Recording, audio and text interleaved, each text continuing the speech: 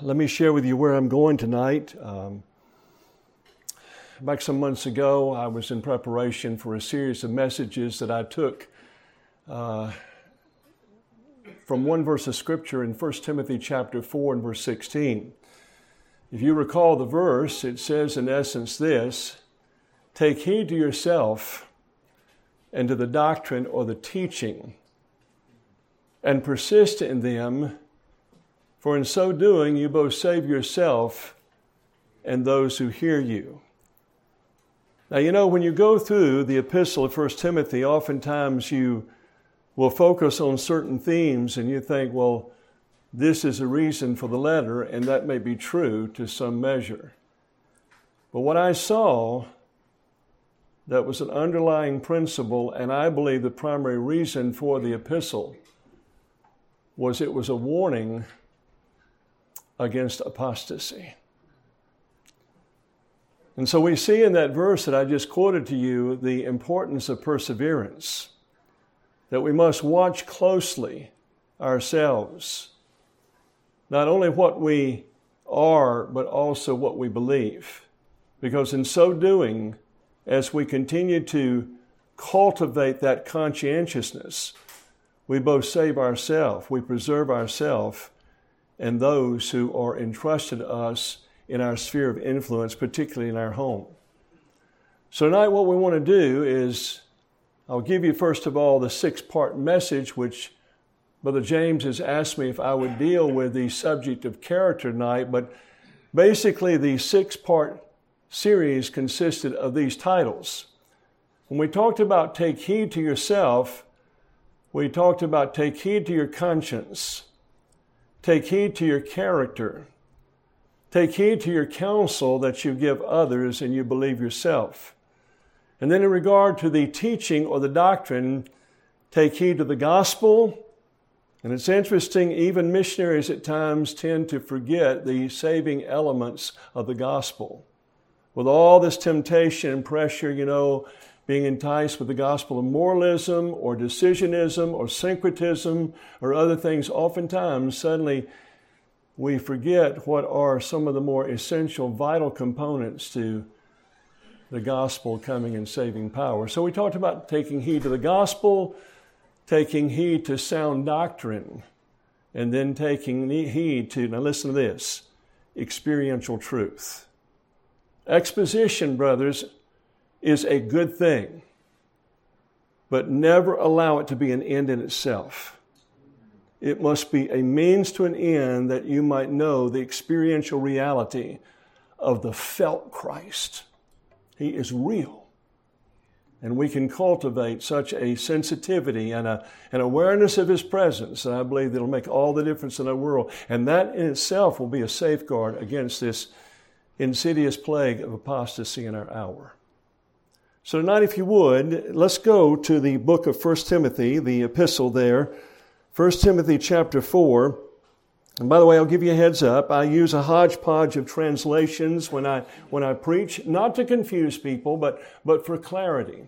So you'll find in my notes many times there's Old King James, New King James, NASB, and ESV, okay? So you guys just be flexible and bear with me here. I'm reading tonight out of the ESV, and let's go first of all to verse 16 that I just quoted from another version a moment ago. Paul says in chapter 4, 16, keep a close watch on yourself and on the teaching. Persist in this, for by so doing you will save both yourself and your hearers. Now, for the benefit of those who may be here tonight, and you might think from that verse that salvation has everything to do with my effort. That's not what the verse is talking about. And the Word of God is not promoting a salvation by works. But rather what he's talking about, those who have made a profession of faith, they preserve their life by continuing in the very works that they have been created to undertake and fulfill in their life as a Christian. So when we talk about doing here, and we save ourselves by doing, we're not talking about earning our salvation. We're talking about people who have professed faith in Christ. They say they know the Lord, and the evidence of that faith in Christ is that they will persevere, continue in holiness. Amen. And then thus doing, they preserve themselves. Amen. Now, it's interesting as we looked at these 6 different subjects, the Heart Cry missionaries and I, that throughout the epistle you'll have at least 3 or 4, sometimes as many as 5 different portions of Scripture in this epistle that relates to those specific things: conscience, character, counsel, gospel, sound teaching, and experiential truth. And to observe ourselves in those areas, to make sure that we maintain a close watch on those areas, once again insulates us against the apostasy in this hour. Serene Pradhan, who has been here before, and he is our Eastern European coordinator on the other side of the big pond. After the conference was over, he said, Brother Don, he said, I've never known you to be so intense and so hard as you were in this conference. And the missionaries sat there with rapt attention. You could tell, that it was an awakening agent for them as they listened to these messages. He said, but you were so intense and so hard. Why is that? And I began to share with him about some brothers that have been very close to me, whether they were just laymen or ministers or vocational ministers, who in my wildest imagination never dreamed that they would fall away from the faith and renounce Jesus Christ. And they did. I'm telling you, men, Ravi Zacharias is just the tip of the iceberg. And as I told Brother James, it's as easy for men to apostatize from a pulpit as it is from a saloon or from pornography. So understand tonight, this is a call in this dark hour that we need to closely watch ourselves. And so tonight, the assignment that I've been giving is we want to talk about take heed to your character. Now think about a few thoughts here. In this session, we want to focus on this particular subject of the disposition or the nature of character. You see, to take heed to yourself, gentlemen, is to take heed to your character. The word here defined as character is a disposition. Now listen, a disposition of those moral qualities and patterns of life that characterize one's true identity. Great definition. Very succinct, but solid in reality.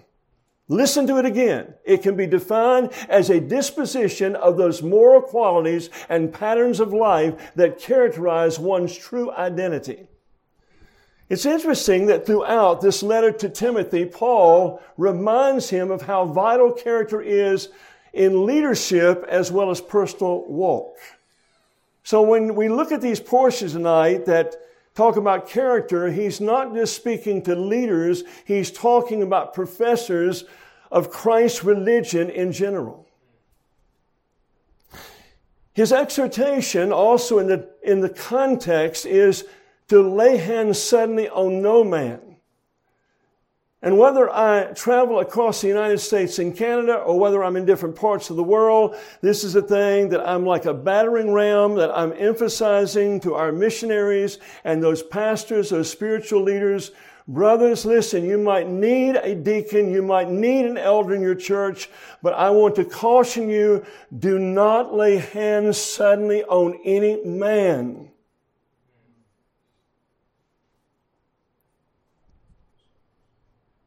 In Al Martin's lecture series entitled, What's Wrong with Preaching Today?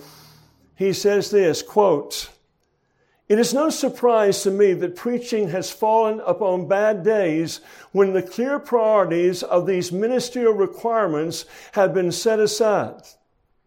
In ordination councils, men are grilled for hours in an attempt to discover their ability to refute heretics on minute theological points. Now listen, whereas seldom is any question asked regarding advances in personal and domestic piety. Domestic piety. Did you catch it? Which factors, he says, the Apostle Paul placed at the top of the list of ministerial requirements. Now, if you would, look at what he is referring to in 1 Timothy chapter number 6. 1 Timothy chapter 6.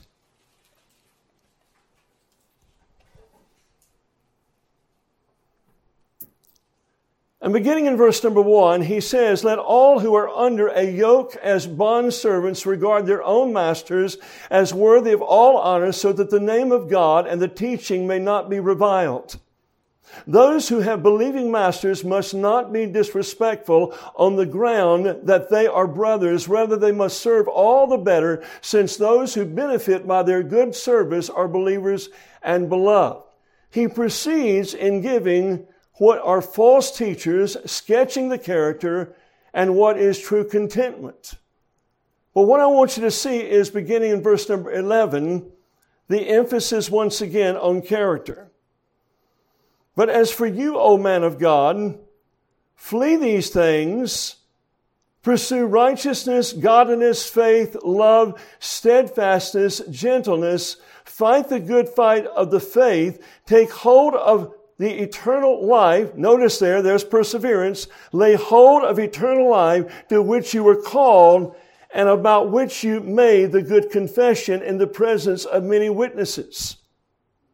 I charge you in the presence of God, who gives life to all things, and of Christ Jesus, who in his testimony before Pontius Pilate made the good confession, to keep the commandment unstained and free from reproach until the appearing of our Lord Jesus Christ." What is interesting is in those verses, particularly in verses 11 and 12, he's talking about the importance of character. Fight the good fight of faith. Take hold of eternal life, to which you were called and about which you made the good confession in the presence of many witnesses. This is reverting back to his emphasis once again on character in this epistle. Now think about this for a moment. In chapter 3 of this epistle, Paul gives Timothy a list of qualifications that should be evident in a potential elder or deacon. Interestingly, brethren, some of them are character qualities. Those he calls attention to for pastors are self-control, listen, good behavior, nonviolent behavior, they are non-argumentative, and they are not greedy. While for those who are considered to serve as deacons, it's interesting, he stresses the character traits of reverence, honest speech, moderation in the use of wine and money, and not being hypocritical in practice. Now note this if you would. We're building. In verse number 9, he says that they should be holding the mystery of the faith in a, watch now, pure conscience. One man says that conscience is the organ of faith. Long before a man begins to be led astray and go down the road, spiraling downward in a state of spiritual declension toward apostasy, he compromises his conscience first. It's very important, gentlemen, that you exercise yourself to have a good conscience before God and man. Now, Al Barnes made this very pithy statement. A mere orthodox faith was not all that was necessary in Paul's stress here in this epistle. For it was possible that a man might be firm in the belief of the truths of revelation and yet be corrupt in his heart. For some reason, it seems these days in my interaction with people and hearing so much that's coming down the pike by virtue of my association with HeartCry, that it seems that There are so many men that profess the name of Christ today that it's so easy for them to practice secret sin and live an entirely different life behind the scenes. This is alarming. And so his point is well made here, as you'll see in the next few moments, that we should really watch carefully over our character. Now, interestingly enough, as you read further on in the epistle, Paul encourages Timothy with an additional emphasis on character. Look, if you would, at 1 Timothy chapter 4 and verse 12. He exhorts him, "Let no man despise your youth, but be an example of the believers in word, in conversation or behavior, in charity, in spirit, in faith, in purity." Now, I know that in some English translations of the Bible, the word spirit there is not mentioned. But here's the thought behind what he's exhorting Timothy to do. This time, when he mentions character in this particular passage, the apostle charges Timothy with a personal injunction. Now, this is important. Listen. Because he is so young, Timothy is challenged to cultivate a character that will not cause men to look down on him for his youth. His exhortation here consists of at least 5 areas of character that men will censor him in. First of all, they are verbal communication. He says, "Be thou an example in word." Now, what does this mean? What are the implications of that, brethren? It means very simply, in his verbal responses to people, his passing comments, the comments that he makes and the questions at times that he raises in conversation. Sometimes they may lack in discretion. Sometimes they may engender criticism. But what it's talking about here is that, Timothy, be sure that the Word of God governs your speech. And that encompasses a wide range of implications, gentlemen. I'll just say this in passing. One thing, we know that the Scripture says that in the multitude of words there wanteth not sin. The more you talk, the greater tendency there is to end up saying something that you'll regret because you know that it's grieved the Spirit of God. But I'm finding, particularly these days among young men, they just love to talk excessively. And sometimes they do that because they're looking your eye and they're looking for a point of affirmation or approval, and they'll keep talking until they get it. We need to be cautious about our tongue. It's not just the questions we raise. It's not just the conversation we engage in, but oftentimes it's excessive speech. And can we really say that the Word of God is governing over our speech? Let no man despise your youth, but first of all, be an example in word. Secondly, he says, behavior. It denotes moods or gestures or actions. Sometimes we're rejected. And rather than going outward with it to voice our complaint, we withdraw our spirits. We swoon into a depression. We withdraw from the group. It's our behavior that is so important that we exemplify the very character of Christ or righteousness in this area. Furthermore, he talks about love here. And what it suggests is an unconditional love toward people. That the way you treat people, you don't do it because of the way they treat you. But rather, it's a reciprocating thing. I choose to still love in spite of the fact that I may be the object of someone else's contempt. He goes on to say, be an example in faith. It's not referring here to the gospel or truth, but rather a composure. Now listen, a composure of unwavering confidence in the face of trials. And it's inevitable.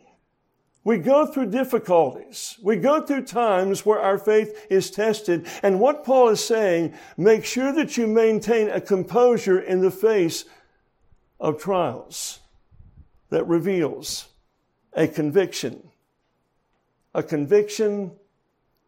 faith. Furthermore, he says, and in moral purity. Once again, the emphasis is on character.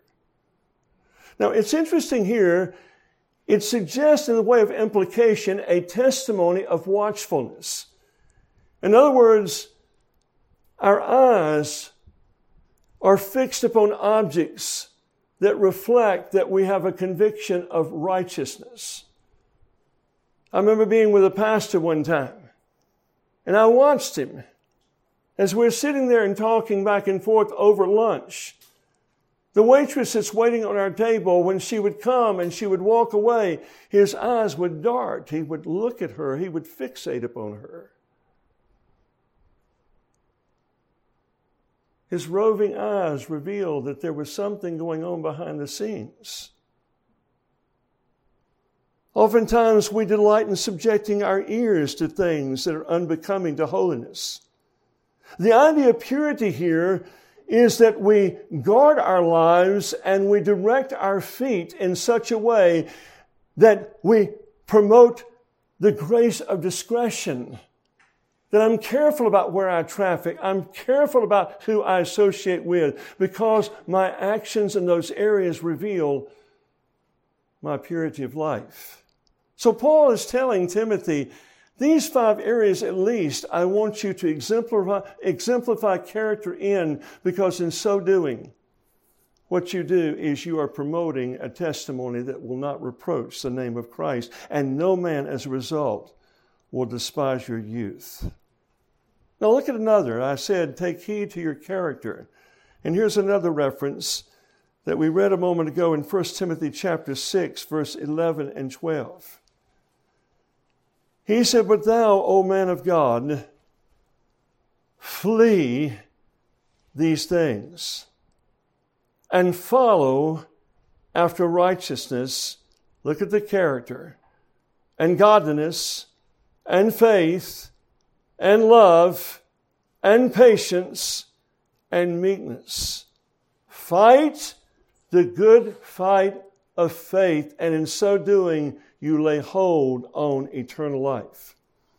Now, it's interesting, gentlemen, those things that he says that they are to flee from are the things mentioned in the previous verses. Namely, literally in the Greek, it means these abominations. What's he specifically talking about? Now, track with me here. Strife of words. In other words, invoking conversation that would cause division. And then he says, and worldly gain, or the idea is a wicked resolution to be wealthy, to be rich, to live beyond your means. Now here's what I want you to see. Interestingly, Paul refers to Timothy as a man of God here, and then engages him to be aggressive and thorough in 3 areas of obedience. I don't know if you saw or not, but when you study these Greek words, the words flee, follow, and fight, they are terms of aggression. You cannot be casual in your walk with God. You must be on the offense. I come from a state that's probably worse than the state of Texas, that men are just absolutely obsessed with the idol of football. In our neighborhood, if you were to drive down the street during football season, it's Auburn, Alabama, Auburn, Alabama, Auburn, Alabama. Years ago, during the national championship game between Alabama and Clemson, Clemson had a tremendous quarterback. But Alabama on defense had 8 All-Americans. What was amazing to me, the strategy of that quarterback, and ultimately a reflection of the coaching staff, he kept that All-American defensive unit on the field practically the whole game and wore them down. My point is this. You can't play defense all the time in your Christian life. You've got to go on the offense. You've got to be aggressive. I remind you, the Bible says the kingdom of heaven suffers violence. It's the violent that taketh it by force. And here is Paul exhorting Timothy, O man of God, flee these things. Timothy must flee the allurements of the world. He must pursue character qualities that afford a good testimony and do not reproach the name of Christ, and fight in faith to overcome that which would prohibit him from laying hold of eternal life. Now watch this.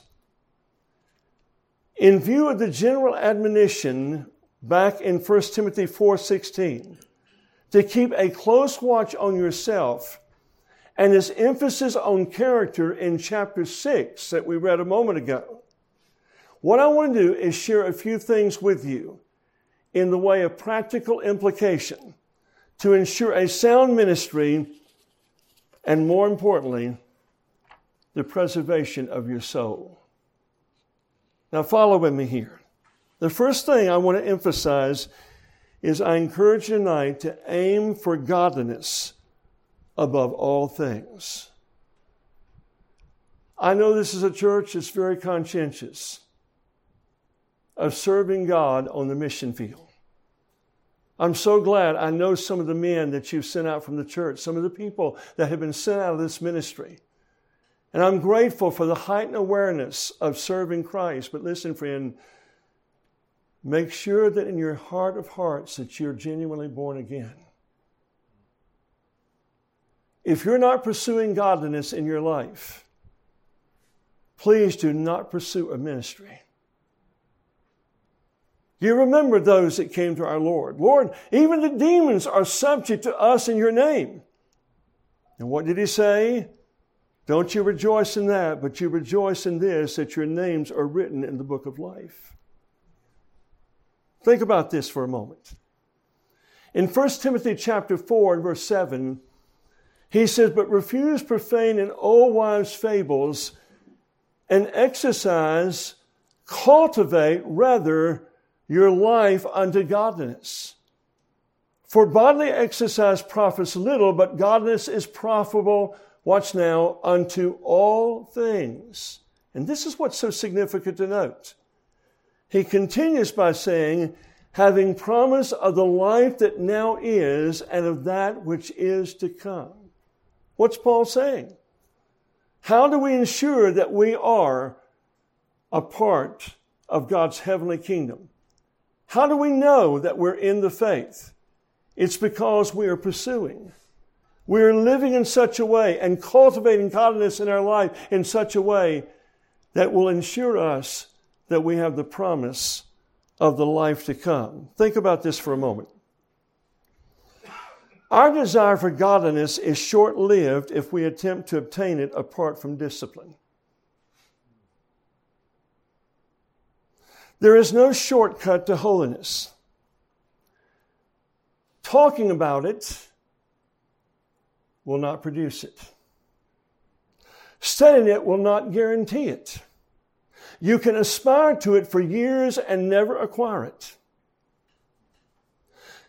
You see, gentlemen, until you apply a regimen of discipline, you will only entertain the prospects but know nothing of its reality.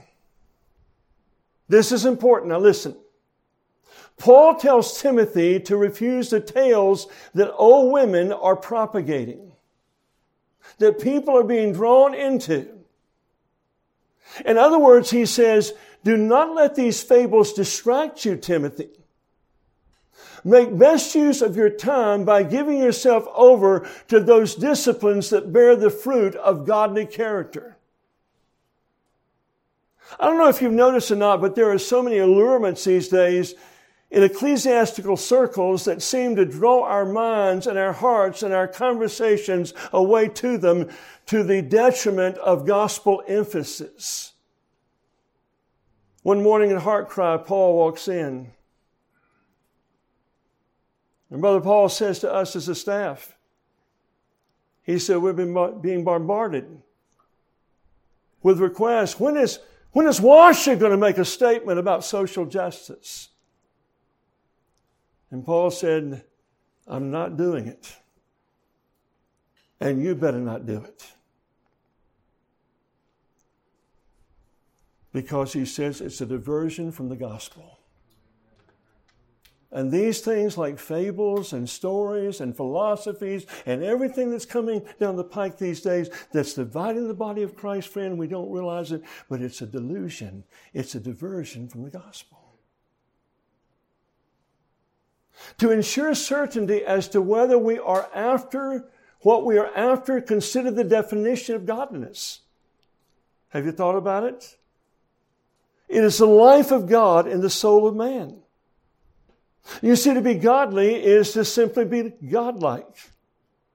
But what produces godliness? This is important. Now listen.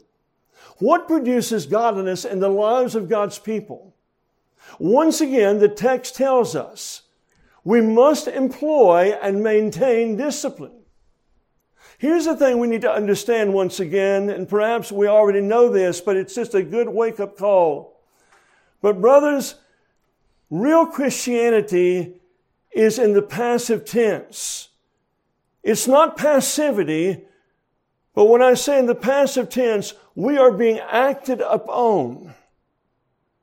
In other words, as I subject myself to the agencies of the Word of God and meditation and secret prayer and the internalization of Scripture, then the Spirit of God comes and acts upon me to work those things in my life by imparting conviction and developing Christ-like character. The text tells us we must employ and maintain discipline. Therefore, let me just in passing, in the way of practical application, suggest 3 disciplines that produce godly character. I hope this will help you. First of all, I find in my life as a Christian these days that quietness and solitude is vital to my spiritual development. There are many men that cannot be alone with God. They've always got to be entertained. They've always got to have somebody to hang out with. They must have music to listen to in the background. The virtues of silence and solitude complement one another, and they are vital to spiritual development. Let me explain. It is difficult to fixate upon anything when the mind is taken captive by a flurry of distractions. You see, intentional quietness and being alone provides a foundation for godliness. And I would add, you got to fight for it. It's not going to come automatic. You've got to fight for it. You've got to throw yourself into an atmosphere of cultivating spiritual disciplines. Jesus said this, the light of the body is the eye, and if therefore your eye be single, your whole body shall be full of light. This is an illustration, listen. But if your eye be evil, your whole body shall be full of darkness. If therefore the light that is in you be darkness, how great is that darkness? Guess what he's speaking of? Apostasy. What does this word single mean? He uses it to describe the condition of the eye, the mind's eye. The word literally means in the Greek, well folded, and suggests something that is well cared for. Vincent, in his word study, says the picture is that of a piece of cloth or material neatly folded once and without a variety of complicated folds. In other words, what Christ is emphasizing is, in the context, be single-minded. Don't let anything distract you. Draw your attention away. Cloud your mind's eye from that which is most important, and that is Christ and His kingdom first. You see, when the eye is directed steadily toward an object, and it is in health, everything is clear and plain. If it vibrates, being fixed on no single object, nothing is seen clearly. Everything, gentlemen, is dim and confused. The man, therefore, is unsteady in his spiritual walk. The eye regulates the motion of the body. So to have an object distinctly in view is necessary in order to correct and regulate action. I don't know if you're a Tim Keller fan or not. He was asked the question why the young generation had such a difficult time grasping the eternal. And he replied, noise and distraction. It's easier to tweet than it is to pray. That's where we are today. Can you control your thinking? Can you discipline your mind's eye? Can you shut out distractions? This is essential to cultivate godliness in one's life in order to lay hold of eternal life. Secondly, here's another discipline, and that is the discipline of single-mindedness. Gentlemen, I remind you, Jesus said, if your mind be single, your body is full of light again. But if your mind is evil, the body is full of darkness. Now think about this. Seeking the kingdom of God requires deliberate effort to fixate the mind on that which is eternal. I don't know if you've read the book by Donald Whitney, The Disciplines of the Christian Life, or The Christian Disciplines of the Christian Life. But he made a statement in the introductory part of the book and, of course, continued to reiterate it. And that was, discipline without direction is drudgery. It is imperative that we are single-minded. You see, a believer who fights in faith against double-mindedness advantages himself to attain godly character. But here's a final thing I give you in the way of discipline. There is a discipline of beholding Christ in the Scriptures. Sometimes I'm asked to do men's conferences or just men's get-togethers, and they ask me to speak on biblical manhood. And this is one of the assignments I give. You really want to be like Christ. Any man that's in the faith has the seeds of desiring to be like the Lord Jesus Christ. I said, let me encourage you to do something. Take your Bible and a notebook. Begin in the book of Matthew and begin reading, and every verse or every snippet of truth that you see Christ in, write down that phrase, write down that verse. Meditate upon it and write out a brief commentary of 1 or 2 paragraphs at the most about what you see in Christ in that portion of truth. Take that with you for the day, meditating upon it, fixing your mind's eye upon what you've seen in that verse about Christ. And I want to assure you, gentlemen, within 6 months, everybody in your family, everybody outside your family that you run in close association with, will see a difference, a marked difference in your character. Now, why is that the case? Because here's the passage, 2 Corinthians chapter 3, verse 18. But we all with open face, unveiled face, beholding him as in a glass, in the mirror of God's word, are changed into that same image from one degree of glory to another, even as by the Lord the Spirit. And I challenge you tonight. I might suggest this to get a reliable commentary to give you additional thoughts as you write out your own commentary. But if you start looking at Christ, you consider his character, his counsel, his worldview, the way he dealt with people, the way he responded to situations, write down those things and take it with you from day to day. Friend, I'm going to tell you something. The Spirit of God will begin to work on you and conform you to the image of Christ.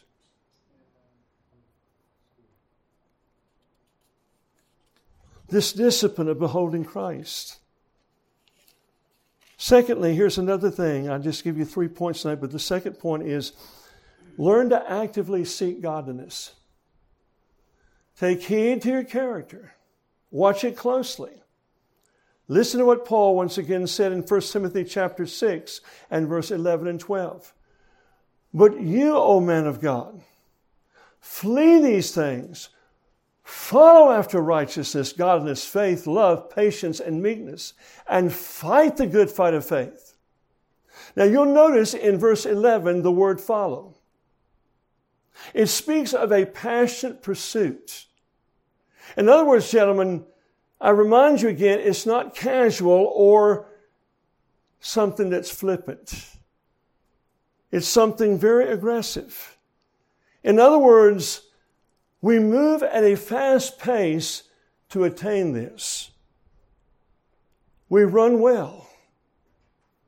And the idea here is because we know that how we run the race has everything to do whether we possess eternal life or not. The ultimate goal is that I might obtain everlasting life in my pursuit of my walk with God, of Christ. Listen to what Paul said in 1 Corinthians chapter 9, verses 24 through 27. Do you not know that those who run in a race all run? But one receives the prize. Now notice the words. Run in such a way. In such a way. It matters how you run. Are you disciplining yourself unto godliness? That's running in an acceptable way, in a way that has a preserving effect upon your soul. And then he says, and everyone who competes for the prize is temperate, self-controlled. There it is. In all things. In all things. Now they do it to obtain a perishable crown, but we for an imperishable crown. Now don't miss this. Verse 26. Therefore, he says, Paul, I run thus not with uncertainty, and thus I fight, not as one who beats the air. In other words, what Paul is saying is, I don't shadow box. When I draw back in my discipline and in my pursuit of godliness, I unleash my blow with the intention of making it count solidly. We're not like those who beat the air. But I discipline, there it is, my body, and I bring it into subjection, lest when I preach to others, I myself should become castaway, disqualified. He's not talking about losing a reward. He speaks of the possibility of losing your soul.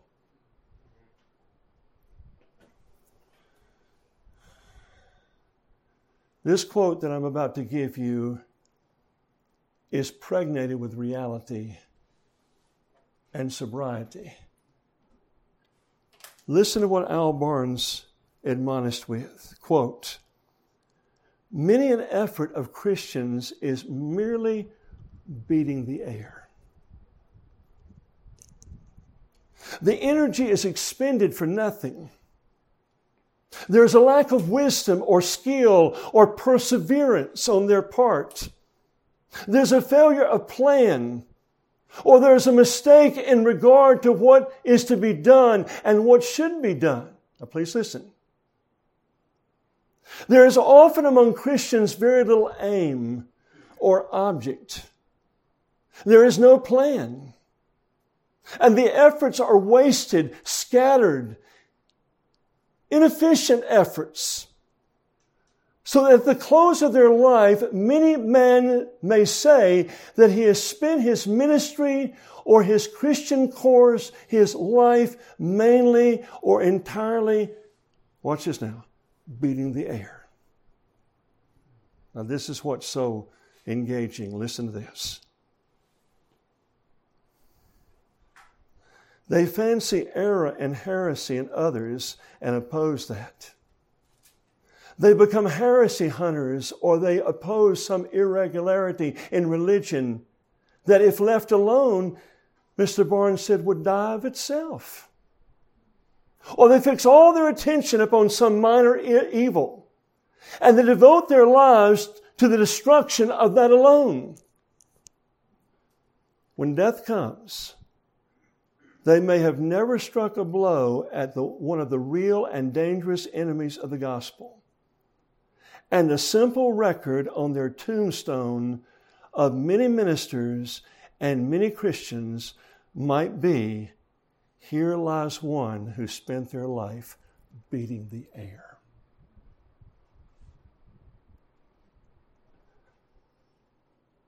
That's wasting your life.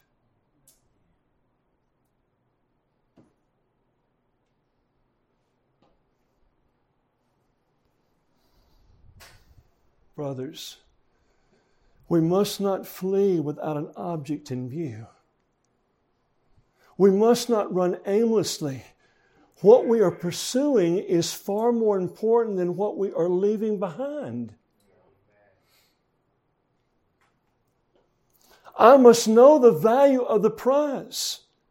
And when I'm able to grasp the infinite worth of it, I'm able to preserve my life. So discipline is a good thing. But what is the aim in view? Is it Christ and His gospel? Some people ask me sometimes, well, what do you think really drives Paul Washer? No doubt it's the gospel. There's no abate of him writing and meditating on the gospel. It's the atoning beauties of the Lamb that drives him. On 4 different occasions, he said to me, he said, you know, Brother Don, I don't know very much. That's just Washer modesty. I don't know very much. But he said, there's one thing I know, is that Christ loves me. He loves me. And how does he know that? Because he takes the time consistently to plumb the depths of the gospel of Jesus Christ. And this is the thing that amazes me, brethren. I'm blessed, I'm so encouraged to know that God so loved the world that He gave His only begotten Son. And I'm quite enamored with the fact that Christ loved the church and gave Himself for it. But to think about it, the driving force I find in my life these days is that Jesus loves me. He loved me. I'm not going to hell because He suffered and paid my sin price, my sin debt. So tonight, thirdly, the third and final point is I would encourage you to aggressively pursue godliness as an assurance of salvation. This is a preserving agent. Once again, we go back to 1 Timothy chapter 4, verse 16. Watch closely. Take heed to yourself and to the doctrine, to the truth, the sound teaching. Continue in them. It's painstaking at times. It can be encumbering, but continue in them, for in doing this, you preserve, you save yourself and those that hear you. What am I saying tonight? Yes, we're kept by the power of God alone. Yes, we are saved by grace alone, through faith alone, in Christ alone. But friend, if we're in Christ, we will persevere. The only reason we persevere in faith is because we're preserved by the power of God. That's all. The only reason. So think of this. If godly character is neglected, whether in the life of a minister or a professing believer, the professing believer will spiritually spiral downward. All of life is a test, primarily to test the authenticity of your faith, whether your profession is fake or pseudo, or it's legitimately a supernatural work of God. And if you start failing the test and compromising, you're on the high road to apostasy.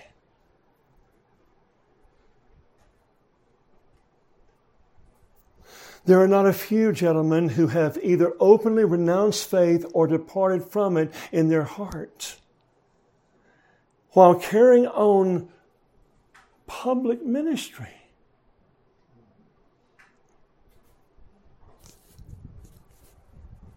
I'm sorry, but I'm not enamored with platform personalities. Brother Paul, I work closely with, he hates a three-winged circus. And he would much rather sit around the table with a dozen missionaries and dialogue about the things of God than to go to Eastern Europe and preach to a crowd of 4,000 or 5,000. And that's with no promotion. If the word gets out, everybody shows up. I'm not saying God don't use some men. And I'm not saying that all these men are not the real deal. Some of them are the real deal. But I'll tell you, friend, some I've been with. And what's going on behind the scenes is not what's being promoted on the platform.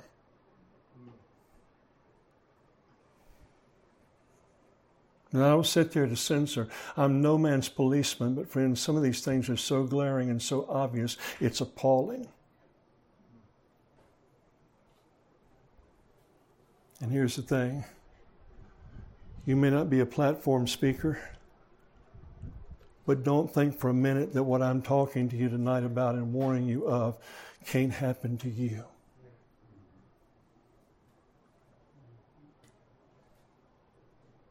Prone to wonder? Yes, Lord, I feel it. But prone to leave the God I love? I have no concept of that. Christ has purchased me. I've gotten a good drink of His love. The thought of abandoning Him doesn't exist in my mind. But I still know my flesh. And if I start making compromises and moving down the road to compromise, I'm no better than anybody else.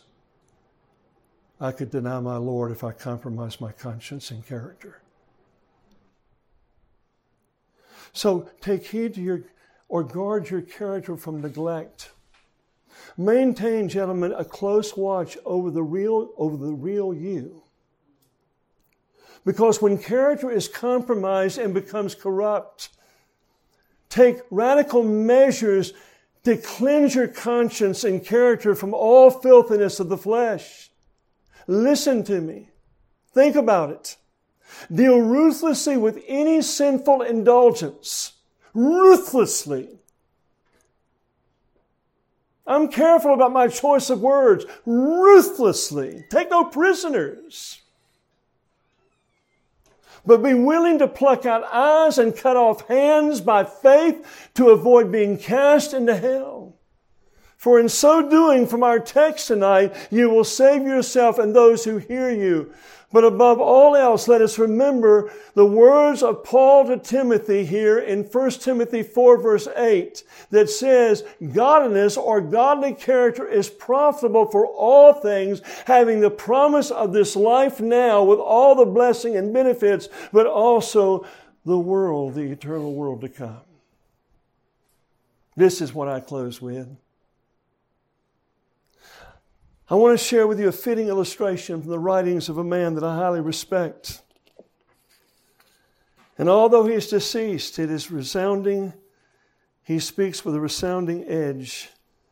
Many of you have heard of him before. His name was Conrad Murrell. In one of his articles in his periodic magazine called Gatepost, he draws from the story found in 1 Kings chapter 13 of an old prophet who advises a young prophet to come back into the city when God's told the young prophet that he is to go another way. He's not to tarry, he's to move quickly after he's delivered a prophetic word. So the old prophet beckons him and said, "Thus says the Lord."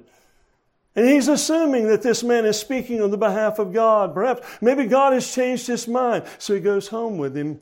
You remember the story of how ultimately he's killed by a lion.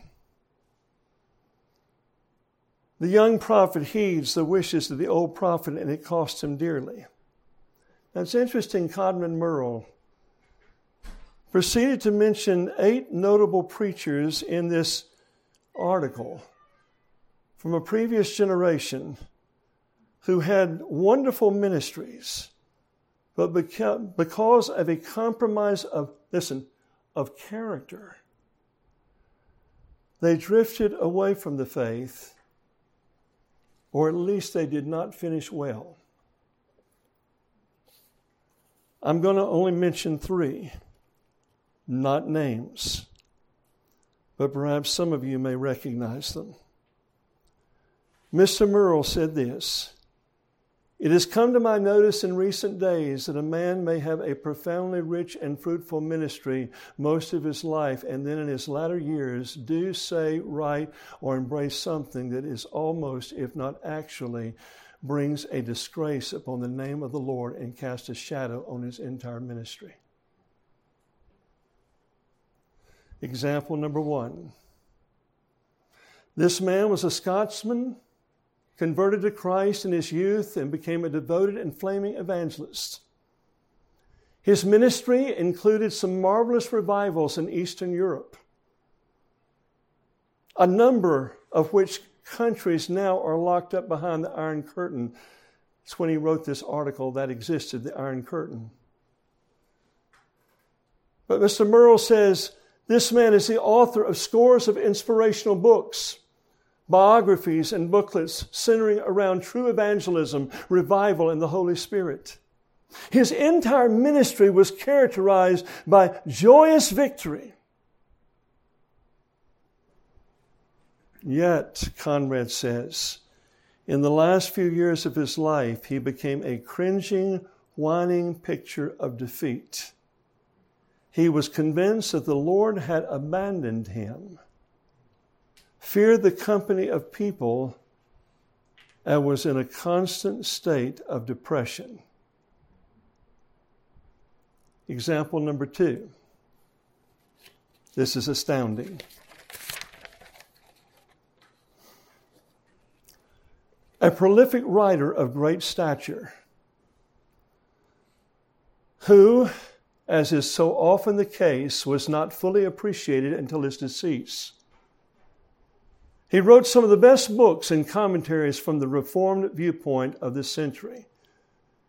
As he grew older, he became increasingly bitter and intolerant of those who held views contrary to his own. Before he died, he was known to have a serious drinking problem. Fortunately, because he was in an isolated part of the world, he was not accepted as he is today. His latter years' deterioration was not widely known. Example number 3. Here's another man, a powerful evangelist from the old country. His star has faded. His type of preaching, which once stirred thousands, is no longer heard seriously. Even though his preaching ministry is for all practical purposes finished, he is still in demand as a novelty or as a drawing feature in conferences and in some churches. He is lonely in his rejection, sick, and disillusioned over the apostasy of churches. Listen now. He has been associated with a number of evangelical associations. Dissenters soon are drawn to him through his powerful influence and strong denunciations. Often splits occur afterwards in those churches or denominations because of his influence. He continues to attract malcontents and soreheads who mistakenly associate his severe denunciations with their own hatreds and prejudices. In such a way, he in turn mistakenly identifies their hatreds and prejudices with his own holy indignation at the apostasy of churches and evangelism. He said, and in such a way, he strengthens the hand of the wicked in their uprising and rebellion against their spiritual leaders. Now, some of these men that Brother Merle mentions, they border on apostasy, but none of the 8 finished well. I don't want to be that way. I don't want to be known in the latter years of my life of being a cynical, bitter old man. I really, brothers, have purpose in my heart to leave a legacy of love. Because once again, if bitterness festers and continues in one's life, a root of bitterness can lead to apostasy, once again, just like a continuation of immorality. So I encourage you tonight, take heed to your character. Don't ever think that you're too old or too mature or too well advanced spiritually for a message of this nature. Because I reiterate again, brothers, this could happen to you.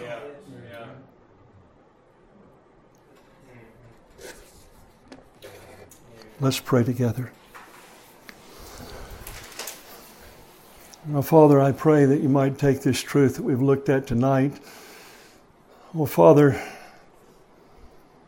may this portion of Scripture from 1 Timothy, particularly verse 16 of chapter 4, engender such conviction in our hearts, Lord, that we would determine not to draw back in unbelief, but continue to believe, to keep on believing unto the saving of the soul. Father, save us from ourselves.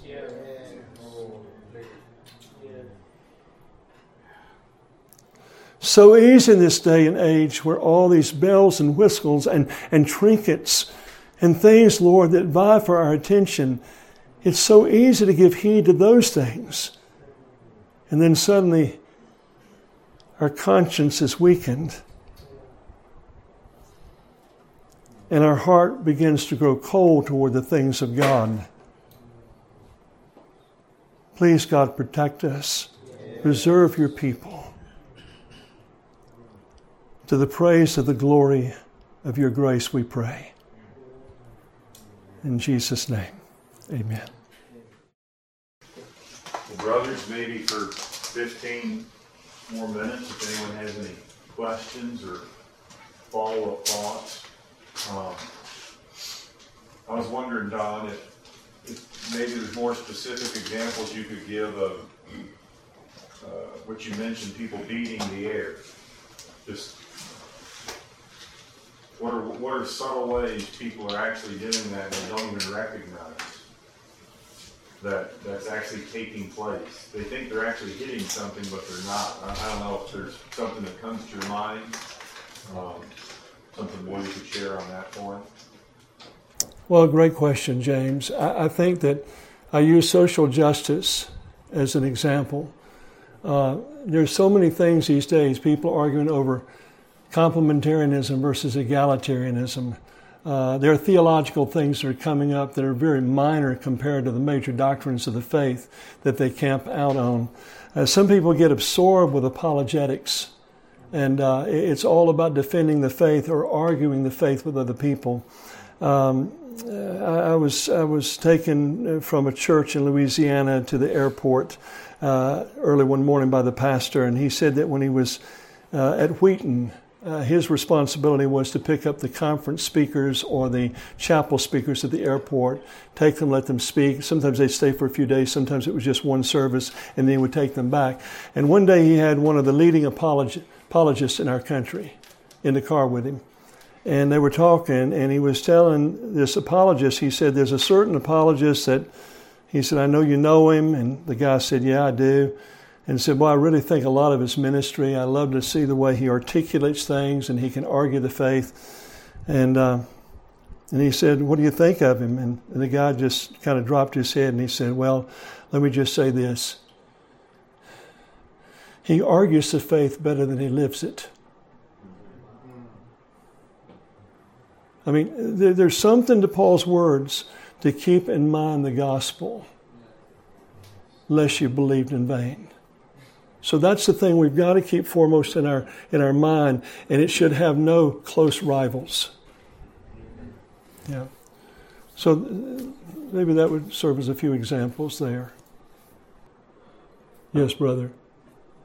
It's sad and discouraging of these powerful leaders that preached for so many years and then fell. Mm-hmm.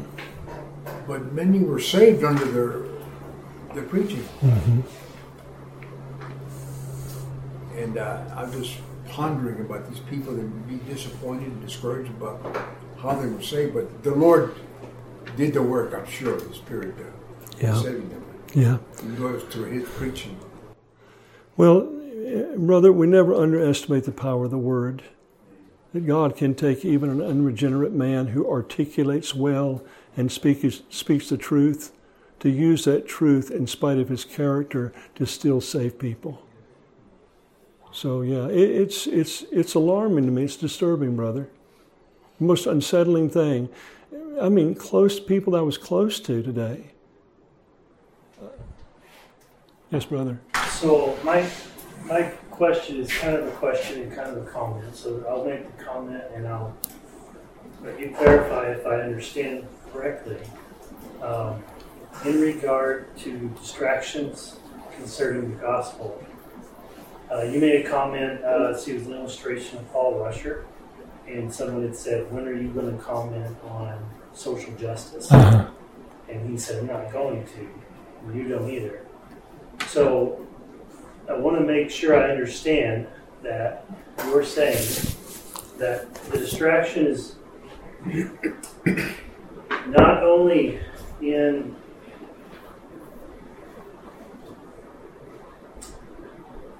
being, whether you stand here or there on that issue, but rather the distraction is engaging in it in itself when the gospel is the priority. Is that what you're saying? Yeah. So no matter left or right, in the middle, whatever it is, it's a distraction. Yeah, and to every man, every minister, he stands or falls. So there are churches, like our church, my co-elder and I, we had Jeffrey Johnson come in and do a 4-part series on social justice. So it doesn't mean that we should not expose people to the teaching, to understand the nature of it, what it's doing to people as well as the body of Christ. But in Paul's situation, because of his reputation, and people are looking to Heart Cry as a gospel-centered ministry, he had no liberty to address that publicly. Because he said, in our case, it's going to be a major distraction to us in continuing to promote the gospel. So yeah, I'm not saying it was wrong across the board. There's some people that did preach on it, but to become absorbed with it, it can be a dangerous thing. Yes, brother. So, how many kids did you have, or do you have? I have 4. So, do you have any practical advice as you think back, I think children are younger, do you have any practical advice for young fathers to find that quiet and solitude time to spend? That's a great question.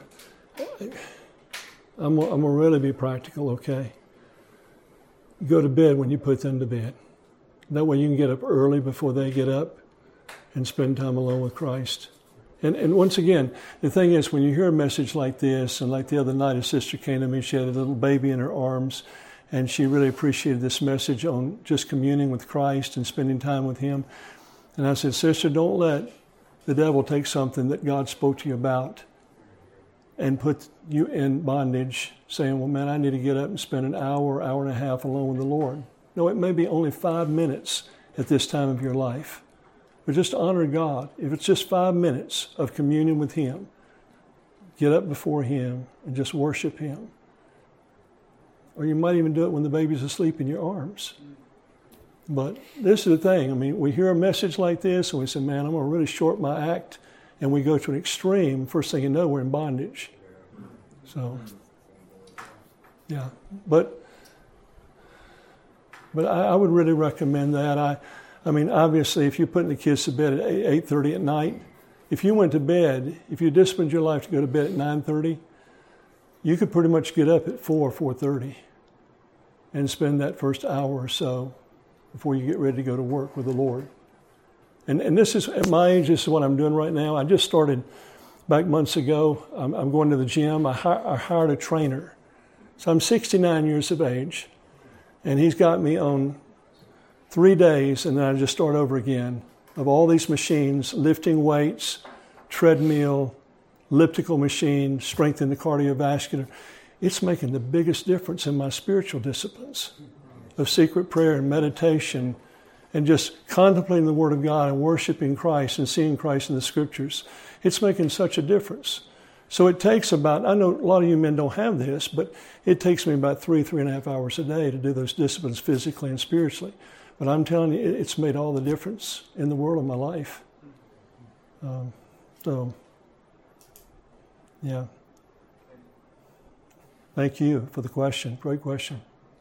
Yes, sir, brother. Continuing on that idea of bondage, I would believe it could also be very synonymous with the idea of discouragement, because indeed seeing the good in adopting those disciplines of sitting there for an hour and being alone with the Lord, but yet also seeing how incapable or unwilling they are, or individuals may be, to actually conduct that, and then just seeing that discouragement could only just drive them further into that spiral, per se. What would be some key things that one could take away from such situations so as not to be discouraged? Mm-hmm. Well, the big thing is there are mornings when it's like the heavens are open, where I really sense God drawing near. And I'm helped as I read the Scripture. I mean, it's riveted in my heart. I mean, I'm seeing things. There are many times when I see nothing. I find myself rereading my systematic Bible reading. I just read a few verses and I said, I'm not even paying attention. My mind is easily drawn away. So I reread it. So the thing is, you stay the course, even though it may not be as savory this morning as it is other mornings. But I would say in all those disciplines, I just continue to stay the course, whether I am fulfilled or not. In my conscience, I know I'm pleasing God in fulfilling those disciplines. Does that come close? It's not exactly pursuing the satisfaction, but rather maybe not even the discipline, but just like indeed continuing on in the practice. Yeah. To indeed honor God, and even though you may not much like, if I understand it, even though it says we may not always feel the burden as light as Christ has said, but discipline reaps a sure reward. That's right. Yeah, because the thing is, that's another part of fighting in faith. Even if I don't feel like I'm connected with the Lord that morning. I don't feel like I've gotten the ultimate out of my devotional time. I still stay the course. I fight the good fight of faith, which the implication of that is I've resolved to still read the Scripture and still pray, even though I don't have that stirring and that joy and that expectation that I have in other times. And God honors that, brother. Because even that is an act of faith, is I still stay the course. That's an act of faith. I suppose in continuation with that thought, one last question. I suppose then, in that light, being unjoyous or not feeling that joy is not a sin. That's Though right. we are indeed commanded to bear fruit of the Spirit, which is love, joy, peace, and faith and light. Yeah, you know, you read these quotes like George Mueller, you know, that the first aim of his day was to get his soul happy in God. Well, you got to be careful, because there are days I don't get my soul happy in God. Or you read Andrew Murray, who said the purpose of devotions is to secure the presence of God for the day. Well, I have to believe that I have secured the presence of God by the fact that I've obeyed God, even though I don't feel like I've secured the presence of God for the day. And so, yeah, God honors our stick-to-itness in spite of the fact that we have no feeling or stirring or emotion. Yeah. Yeah.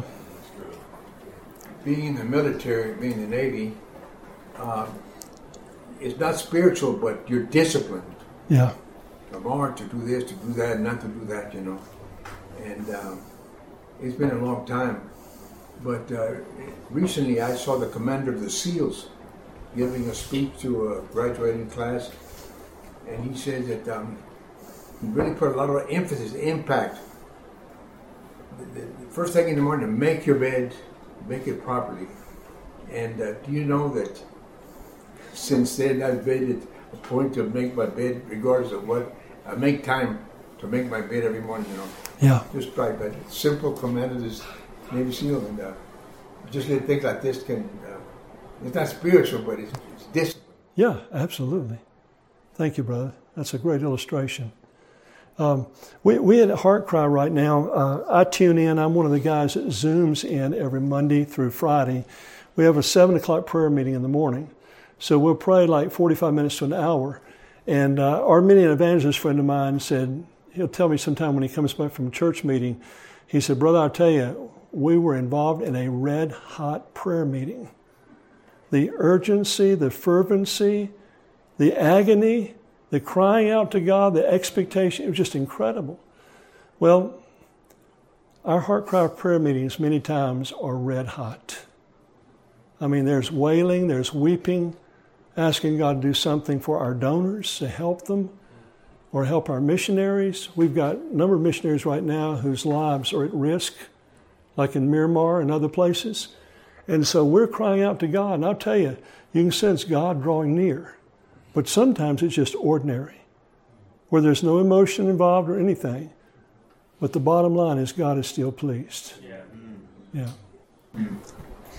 Yeah.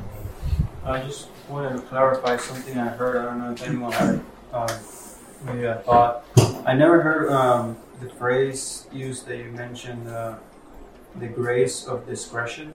Uh-huh. That caught my attention, but I think as you were explaining it, you mentioned that like we have the grace of discerning where not to go, where to go, what decisions to take, and things like that. Is that what you're meaning by that? Well, I think there are two entirely different words. Discernment is knowing what I should do, what I shouldn't do, whereas discretion is foreseeing the danger, whether it's with my lips, what I'm saying, or where I'm trafficking. And I avoid that. You know, Proverbs says that the wise man, the prudent man, he foresees the danger and avoids it. So I know my capability at times.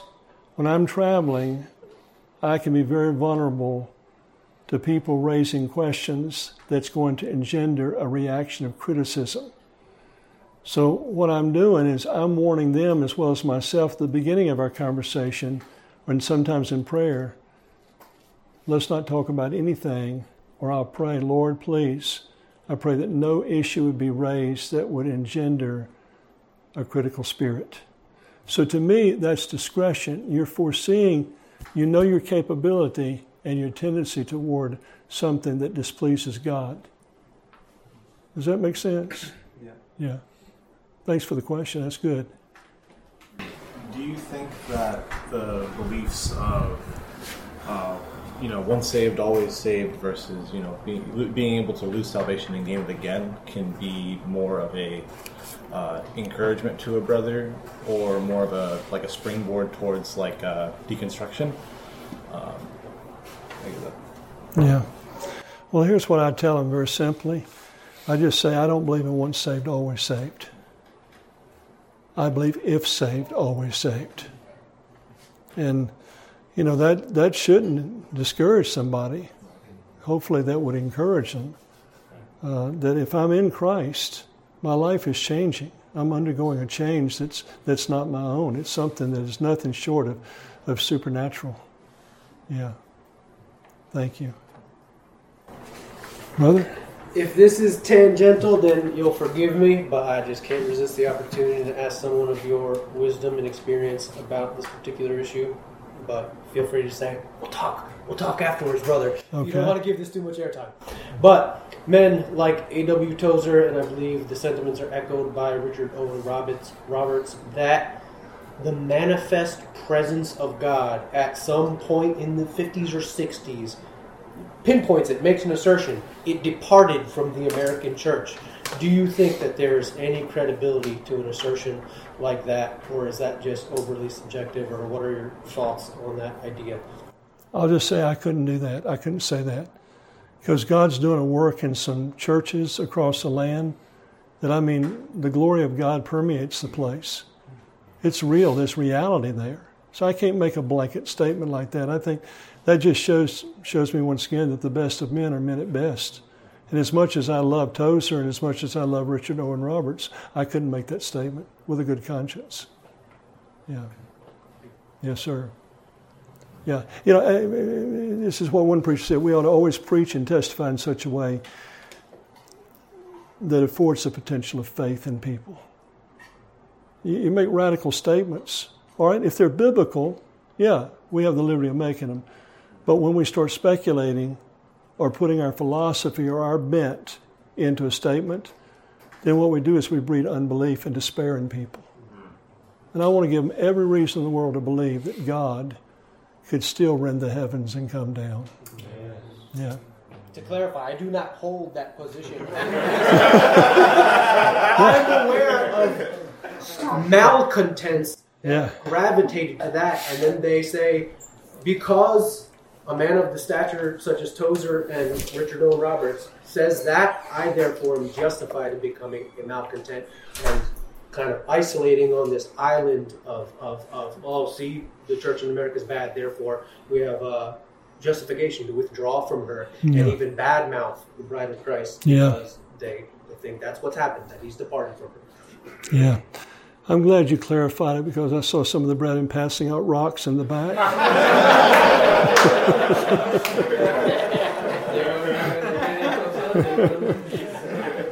Yes, brother. How can you be such a good expositor, but yet not leave out what you're preaching in a sense? And somebody else who seems, and now this is my personal feel, who seems not as a great preacher on paper, have a greater reality than someone who... Oh, yeah. That makes sense. Yeah, I think I better understand what you're saying. You know, someone asked J.I. Packer one time, who in your opinion is the greatest preacher in the world? And he said, you don't know him. He's out in some little remote village somewhere pastoring a dozen people. But he said, you're talking about a rich expositor. You're talking about a man that walks with God and has a profound prayer life. He said he's the greatest preacher in the world. So where I'm at personally is I hate cerebral Calvinism. I mean, our exposition should always be a means to an end, and that is to know a felt Christ. And I'm pursuing a felt Christ. So I gravitate to the little guys, you know, that you can tell they're full of reality. They don't have all the answers theologically, but they love Christ, and they love the Word of God, and they're students of the Word of God. They study. But yet, man, first and foremost, they love Jesus. Yeah. So, I'm not cast out the other guys. I mean, I appreciate them and love them, but I just know what a heavy input of the cerebral does to me without taking that and using it as a springboard to pursue Christ. It's a breeding ground for pride. Yeah. Yeah, thank you, brother. Thank you. Anybody else? Yes, sir, brother. We know that there's sin. There's always been sin. But in recent years, new lifestyles have been introduced into our society. And we're compelled, well, not compelled, encouraged to accept these lifestyles, which are sinful and wicked. You know that. Of course, in Romans 12:2 says, do not be conformed to this world, but be transformed by the renewing of your mind. And so we're living in this society, and this is like I said, a battle against the truth, against sin, and certainly there's much around us. The newspapers and news, you see it all around, you know, lifestyles that are wicked, sinful, and you know, and we have to live in the middle of all this. And of course, our lives need to reflect the goodness and the mercy of God. Yes, brother. Gentlemen, pray for me. This is my purpose statement these days. I don't want to take any more ministry. And my wife and I were busy. I mean, we could be out every week if we wanted to be. But I'm having to regulate my schedule and determine to do this yourself. Don't take any more in your life than your devotional life can accommodate. I mean, if you're not much with God alone in secret prayer and worship, don't take on more ministry or don't take on a second job or whatever. But you'll know in your conscience if I've overextended myself to the neglect of my family or neglect of the Lord. But don't take any more in your life than what your devotional life will accommodate. Because, once again, one of the benefits of that is the preservation of your soul.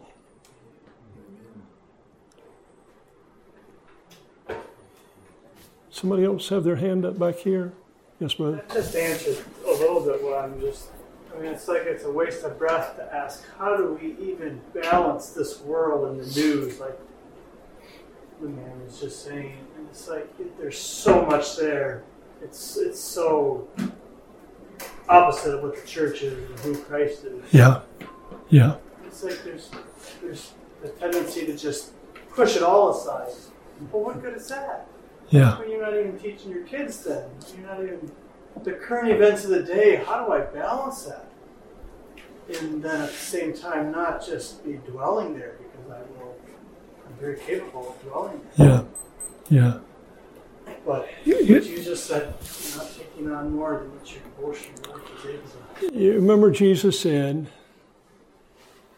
to Martha, one thing is needful. Not soul winning, not missions, not separation from the world. It's worship. And if my time alone with God, if I fight for it to be savory, where I really strive to meet with Christ, whether I do or not, God's pleased, I have no problem being salt and light and speaking truth before my enemies. But the thing that worship affords is I speak truth that's always couched in great love and compassion, and they can sense it. They can't get angry at me when I just share truth with them. But it goes back to my devotional life. Yeah. So to me, everybody wants a list. That tends toward moralism. So give me 10 steps on how to be more sanctified, or 10 steps on how to be... No, listen, one thing is needful. If the walk with God and worship is intact, it may not be as great as we want it, with joy, the emotion, but yet I'm obeying God. It's amazing. I mean, it's like Paul says often, Paul Washer, God delights in vindicating the confidence of his children. And he will always do it if I'm seeking him first. Yeah.